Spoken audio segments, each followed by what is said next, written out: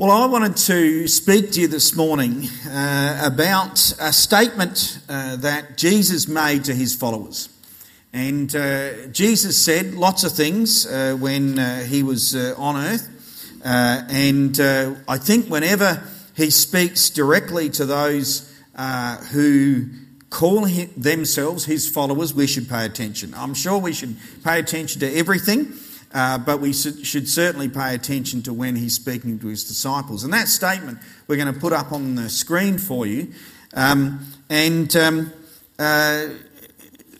of the gospel writers are very helpful in that they often tell us who Jesus is speaking to. So sometimes they say, Jesus said this to the crowd, or Jesus said this to his disciples. Sometimes he's talking to his inner circle.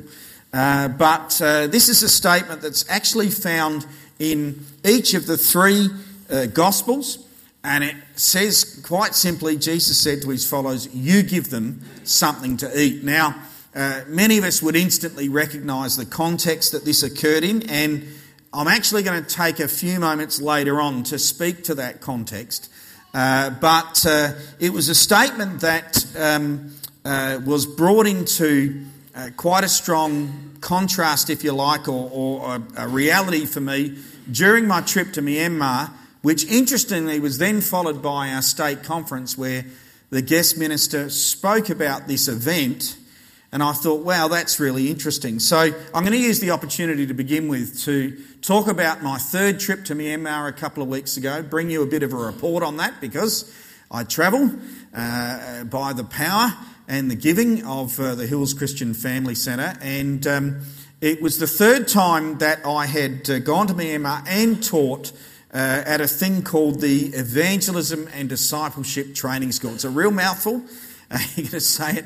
We call it EDTS for short when we're over there, just so we can get it out. But it's held in a place called Pinalawin, which also takes a bit of practice saying, which is in the hills above Mandalay, praise God, from the hills of Adelaide to the hills of Myanmar, where it is about 10 degrees cooler often than the city of Mandalay below it, which at this time of year is a good thing. So this EDTS, our church has supported this training school through its general missions giving for quite some years. In fact, it started in 2007 under the initiative of Pastor Barry Silverback, our International Missions Director, and with the support of Pastor Andrew Bai Chu, another pronunciation that perhaps I've got close, but we call him Pastor Andrew when we're unsure. And he and his faithful assistant Bianca oversee that school. You can see Pastor Andrew's wife there on the left of the photo. And it's been held now 13 times. This was the 13th time. And on this occasion, they'd ended up with 41 students. When I was there a couple of years ago, at the start of the event, last year, there were only 5 or 6 to begin with. But it seems like the word has got out that the EDTS is a good place to be at. And what happens is lots of churches in the region send their young people, or they identify someone who might be blessed by this. It's a 3-month living course. Food is provided. They have teaching every day from 8 till 3. They then get involved in training activities on the weekend, go out and do evangelism, have recreation together. And it was just fantastic to be among the students again. That's Brother Bianca that some of you know well. He hasn't been to Australia, but some of you have met him and visited him. And he and his wife May oversee the entire course, the teaching, the feeding, and whatever. And the students just really seem to appreciate that time. They're quite young, but they have a great time singing together, and you can see them there with their textbooks. They write everything down. And it's been my privilege to teach with in that place with the use of a translator. So it was great to be there and it was exciting. The second day I was there, when I arrived for the day, Pastor Andrew said, we are going to baptise 19 students today. Would you like to help? And I thought, well, that sounds exciting. Might be more exciting than my teaching. What was this all about? I didn't understand. Because my understanding was that originally the EDTS was created to train and equip, mature, established Christians for mission and ministry back in their home church, back in their home province, and that normally you'd be speaking at that level. But what has happened is that more and more younger children are being sent to this because I think of the fellowship and the chance for an encounter with God. So now many teens are arriving without having made their commitment to Jesus. Some are coming from traditional church backgrounds where born again isn't really preached. And they're showing up at this place and these guys are talking about Jesus, and some of them are really at ground zero. So what Pastor Andrew did was invited into the training school one of Myanmar's best evangelists, I guess you would say, and he taught them for 5 days and explained the gospel from A to Z and just explained to them what it meant to be born again and saved. And praise God, 19 of the students said, I want that, I'm here for that, I want to respond to that, and they made the step to be baptised, praise God, while I was there, which was fantastic. So it was really exciting. The local AOG church, many of you would be aware, Pastor Andrew's church meets in the top of a shopping centre called the Great Wall Shopping Centre in Mandalay. We're still in Pinalawin here. And it was just fantastic to be able to stand with these students and Pastor Andrew and be involved in their baptism. So, pretty big tank. We managed to fit 2 students in, so it didn't take 2. We weren't there forever, just baptising them, praying for each of them, and then leading them as though we baptised them in the name of the Father, the Son, the Holy Spirit.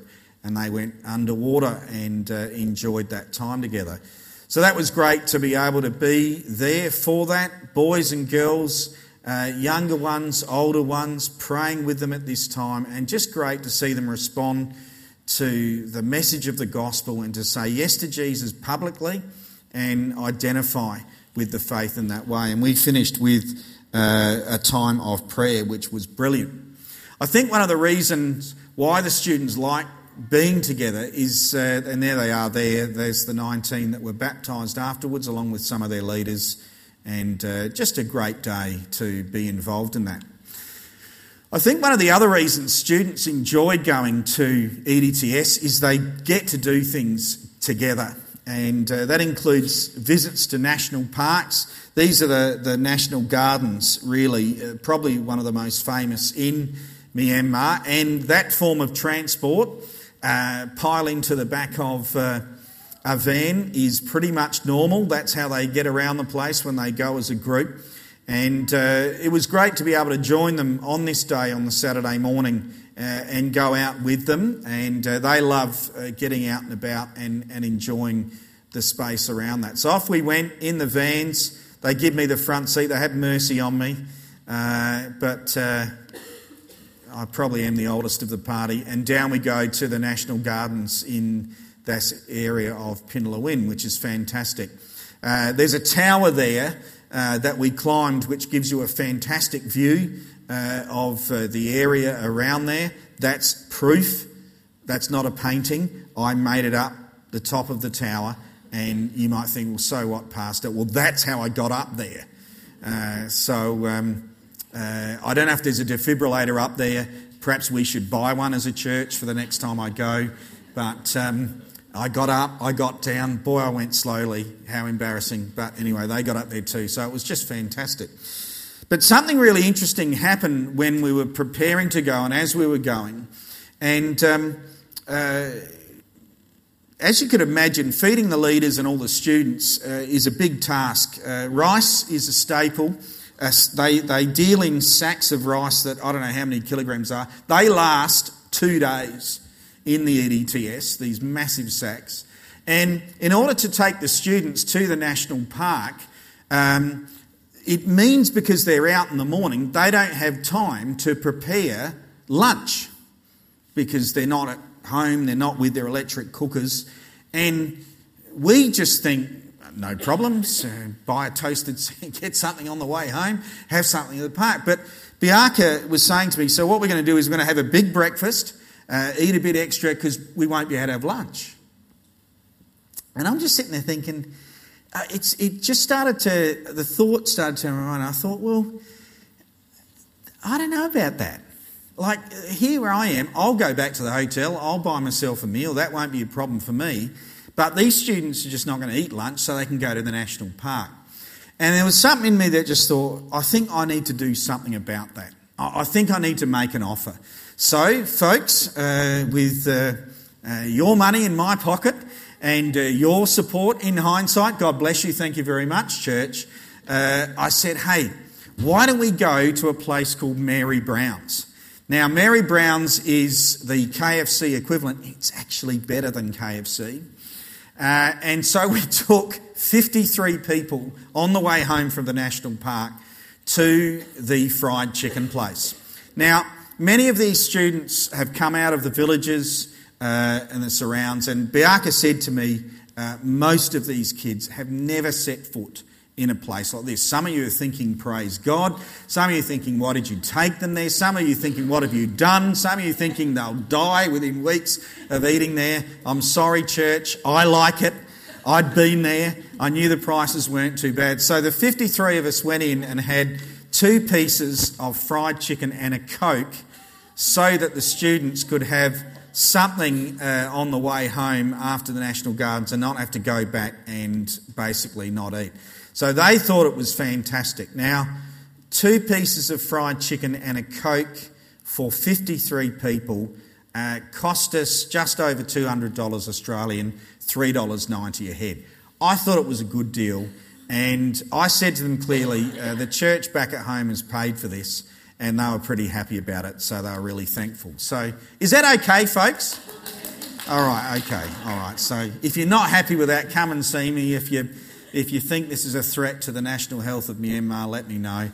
But it's actually not too bad. I've been there a few times. It's one of my favourite places.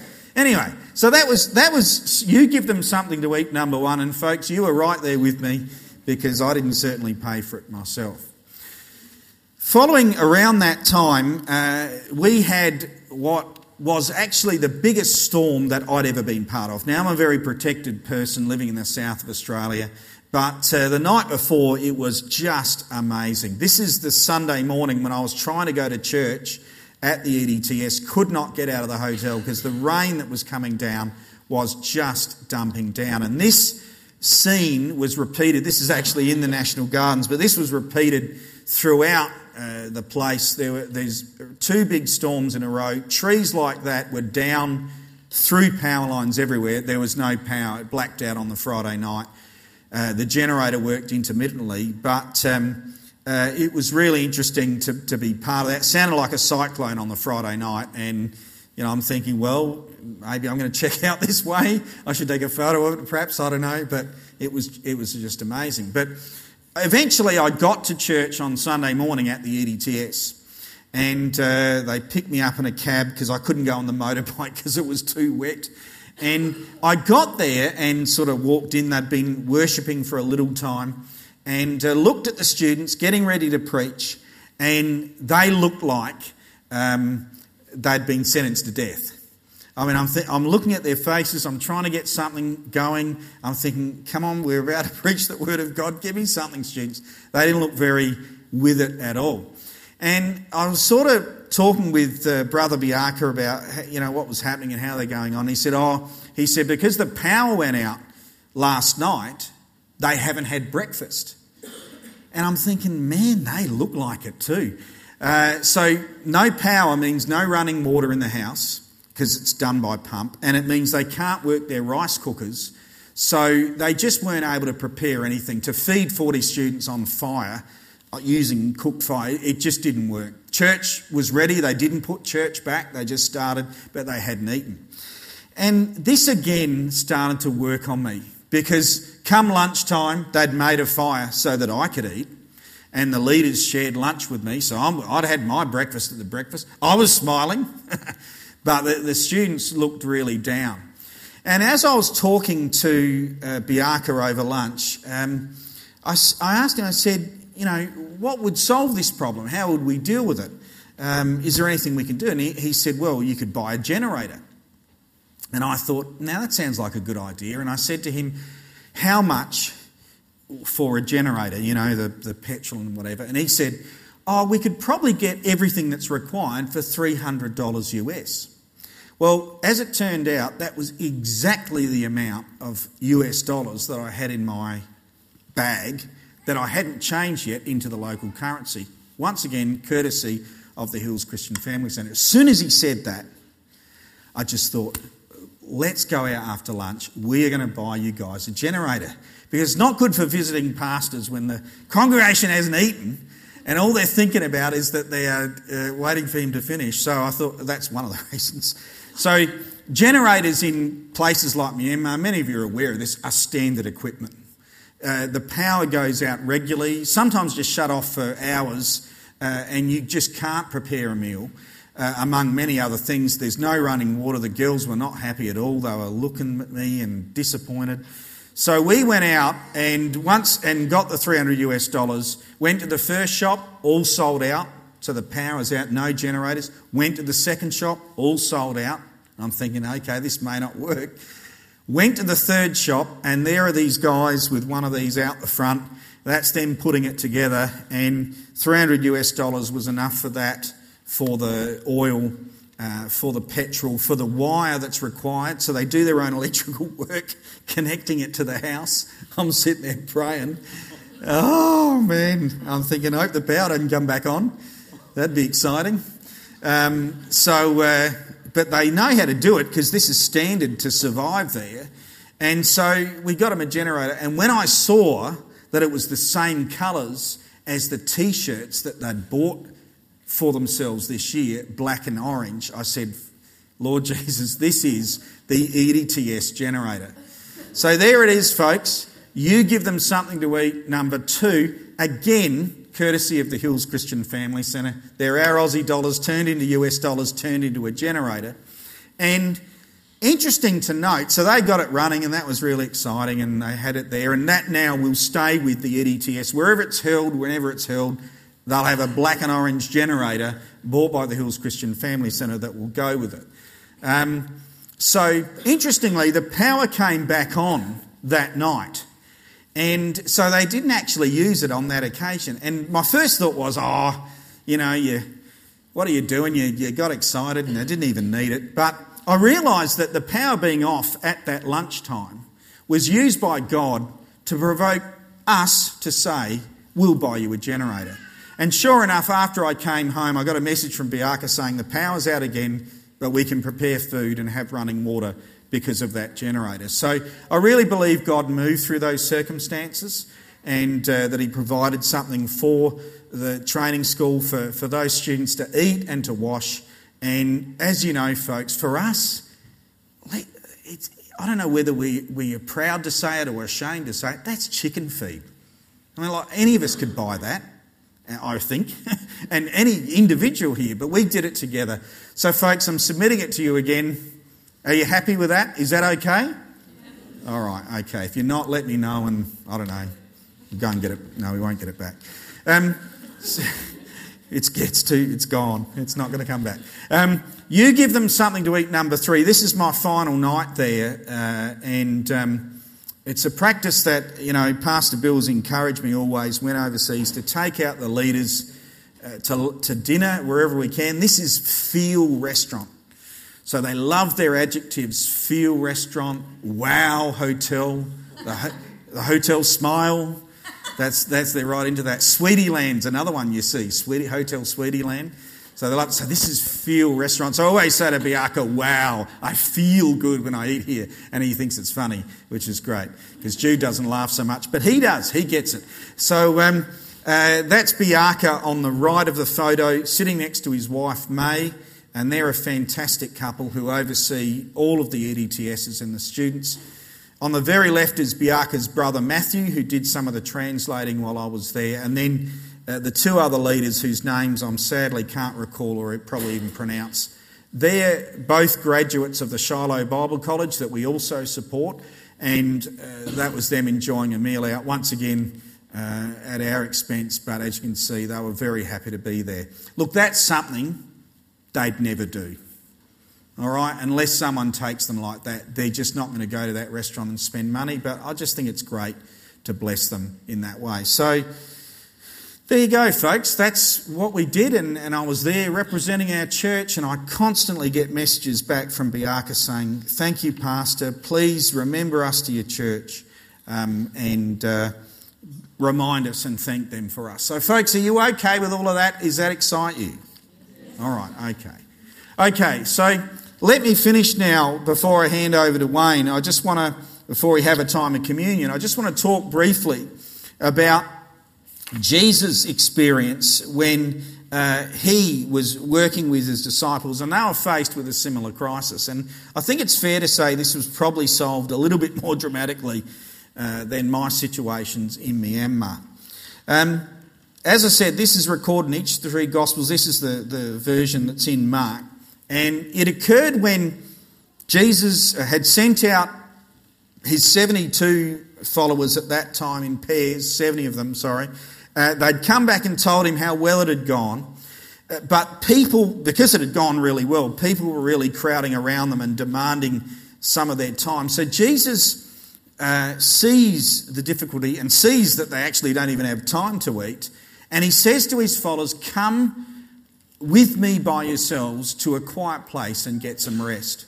So this story begins in Jesus offering his followers rest, in Jesus offering his followers a break. And it's interesting that we gather on Sunday, on the first day of the week. We, in our society, have a day off on the last day of the week, Saturday, and then we come together not so much to recover or escape the week that was, but I trust, church, to look ahead and worship God and consecrate the week to come to him and to his care. And I reckon that's a great way of looking at our gathering here on Sundays. The Jewish day, interestingly, actually starts in the evening. So the Jews gather together for a meal together as a family and then rest before they complete the work that is to come in the day that follows, or the day that continues when they get up. It's a really interesting way of looking at it. I think so often we're in this retreat and withdrawal mentality where, work comes first and we just do these other things. But it's a great way of looking at it when we approach it the other way. And Jesus starts this situation with rest. However, when they get to the place that they're going to, the people see that they're on their way out. They work out where they're going. And when Jesus gets out of the boat, he is confronted with this crowd that is in need. And in the immortal words of the gospel writer, Jesus had compassion on them because they were like a sheep without a shepherd. And his first response is to teach them. His first response is to teach them. And friends, I reckon the temptation would have been so strong for either Jesus or the disciples to say, we didn't plan it this way. We've just finished a really busy ministry season. I had other plans. I need to look after my inner circle, and I'm just not going to do this now. But the response was that Jesus said the otherwise and actually engaged in ministry when they got there. And when you reflect on it, folks, it's been said that the greatest key to discipleship and ministry is to care more. And I find that as challenging as anyone. The greatest key to discipleship and ministry is to care more. And you could say that it's the cost of discipleship. It's the cost of ministry. It's also been said that God isn't going to do more until we care more. So often we're praying and we're believing and we're expecting that God's going to move, and I think they're good things to do.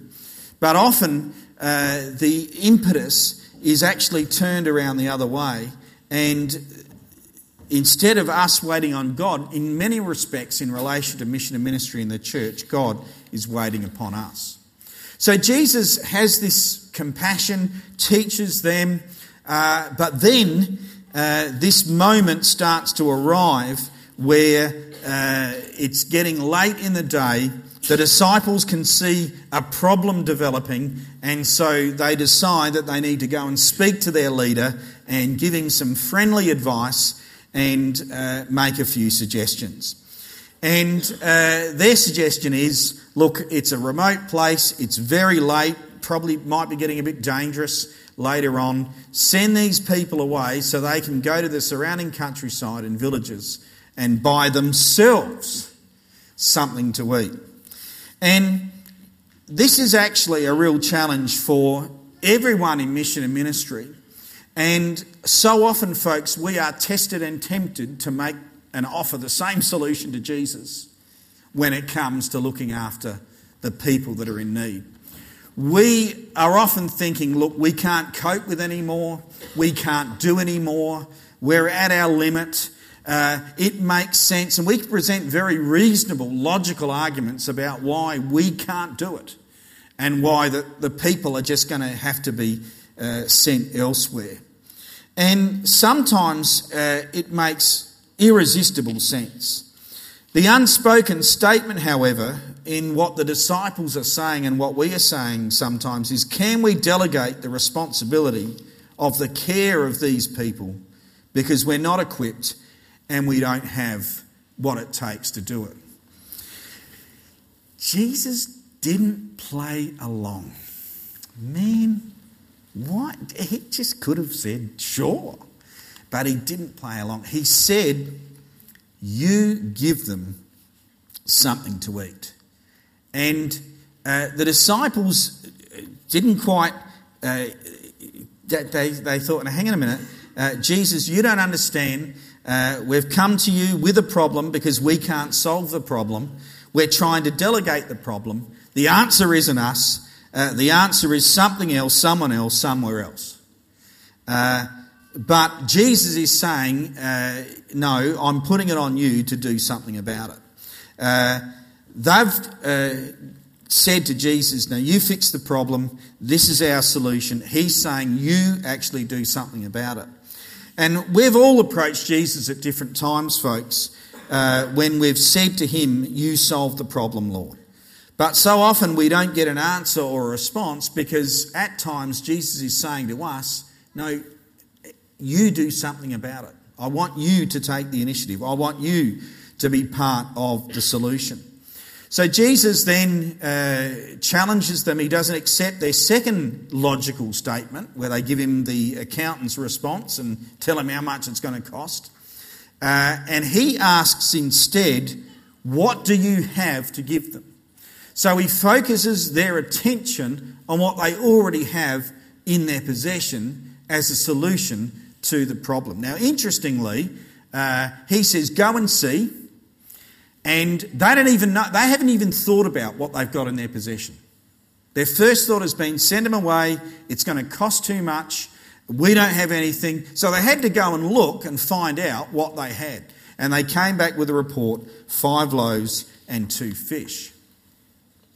So then Jesus gives the disciples a strategy, a plan, and says, okay, break them up into groups down on the grass. And you can just imagine the disciples as they're out working this plan, thinking, what on earth is this about? They've been given a strategy to direct people into groups for they're not quite sure what. And they must have been concerned that the Lord was giving them something to do that was going to be unusual, to say the least, and had nothing to do with being fed.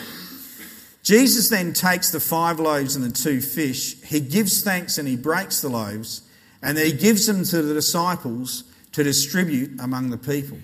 Now notice that the disciples hand over what they've got to Jesus. Jesus prays.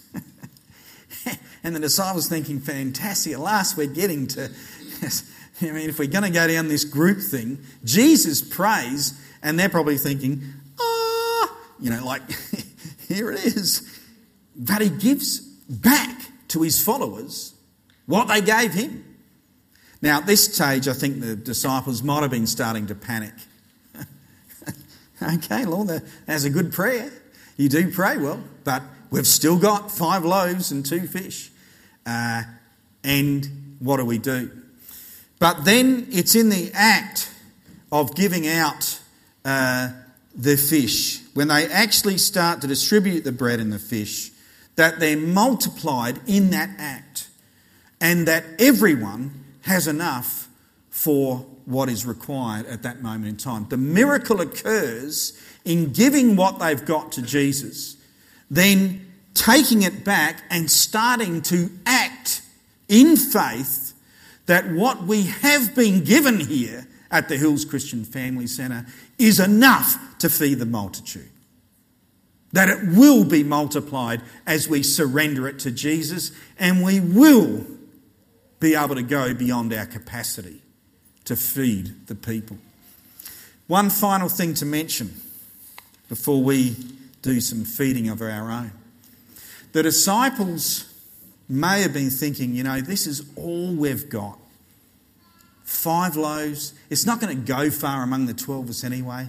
And now we're giving it out and giving it away to others. So often we think here at church, I don't have anything else to give. I can't do this anymore. This is all I've got. And Lord, you want me to surrender that energy, time, money, focus, concentration for the sake of others? I mean, how's this going to go around? What am I going to be left with at the end? But we read that the disciples pick up 12 basketfuls of broken pieces of bread and fish. 12 baskets for 12 disciples. So what they started with was not much, but they ended up having more than enough for each of them afterwards. And it says that the number of men that had eaten was 5,000, which means that it was probably a lot more than that who were there on that day, if you count women and children. So, folks, I want to encourage you today. Sometimes the request might seem small, but I believe that in the near future of our gathering together, some big asks are going to occur in the life of our church. That goals are going to be put before all of us that really are going to test us and stretch us, that are going to require us to exhibit the same faith and belief in Jesus that the disciples had to do when they gave him the meagre offering that they had and then saw him multiply it and were able to feed so many more. And I ask you to church to pray for us. This week the leadership team is going to be gathering on a retreat Friday night and Saturday at the Potter Holiday Resort at Mannum. It's the first time since we've done this since I've been here. And I want you to pray for us this week and next Friday night and Saturday, because we're all tempted to play safe. We can come back with relatively easy things like buying generators and buying takeaway. I mean, we can do that. But folks, is our multiplication and is our faith going to stretch bigger than that? So I want you to pray for me and for us as I pray for you and as we prepare this morning to take communion. Let's close our eyes and bow our heads as we invite the team to come forward. Father, I thank you for the example that has been placed before us this morning, Lord.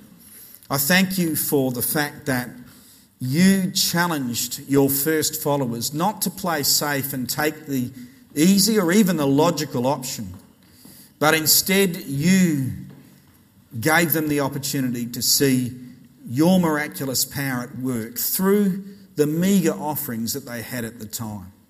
Father, I thank you for the miracles that you've done in our presence, but Lord, we want to be people who don't send others away. We want to be people who are willing to offer to you everything we have. Even if it seems like we're going to be left with nothing afterwards, Lord, take it all. Take it, Lord, because we believe you're the one that multiplies. We believe that you're the one that is the miraculous. We believe, Lord, that you're the one who does over and above what we can do. So, Father, help us in our faith. Lead us as a leadership team and as a church, Lord, as we combine and gather, as we contemplate, as we step into the unknown for the rest of this year and beyond. Help us to be people of faith and expectation and knowledge of you and what you've done. We pray in Jesus' name. Amen. Amen. I'd like to ask our ushering team now to start handing out the communion emblems. If they could do that, that would be fantastic. And I want to invite everyone here this morning, as we conclude this part of our service, to receive these emblems this morning. Many of you are well aware of what we're doing now. We're taking a piece of bread and a piece of fruit juice, and we're celebrating the fact that Jesus gave everything that he had so that God might take his sacrifice and multiply it to everyone. Multiply it into the church. So we want you to know, if you're our guest here this morning, you're welcome if you want to honour Jesus to take the bread and the juice this morning and to acknowledge him as the miracle worker and as the Lord and Saviour of all the earth. Anyone is welcome to take this morning. But church, I want you to consider what these two emblems represent as we gather them this morning. You know, I'm really glad Jesus didn't say, Father, send them away. I can't do this. I can't give my life. I can't go through this. Imagine if Jesus had said that. Nah, it's too hard. It's too costly. I don't want to do it. I can't do it. Jesus himself had to believe in and to put his faith in the miraculous, helping, saving power of God his Father, even to the extent of laying down his very physical life. Now, folks, we're going to be faced with lots of challenges as a church. I trust that no one's going to have to lay down their physical life, but in many senses, you are, church. You are going to have to make that sacrifice. You are going to have to say, my life is actually going to look like this instead of this, because I'm going to serve the purposes and the mission and ministry of Jesus. I am going to lay down my life. I'm going to change my goals. I'm going to invest my time and my money differently. I'm going to not send anyone away that comes to the Hills Christian Family Centre, but instead receive them and say, hey, we can do this. We can feed you by the grace of God. So I just want you to, as the team leads us, just hold those emblems for a moment, and I invite you to think about what Jesus didn't say no to. And then we're going to eat and drink together as a celebration of his preparedness to sacrifice on our behalf. Thank you, Lord.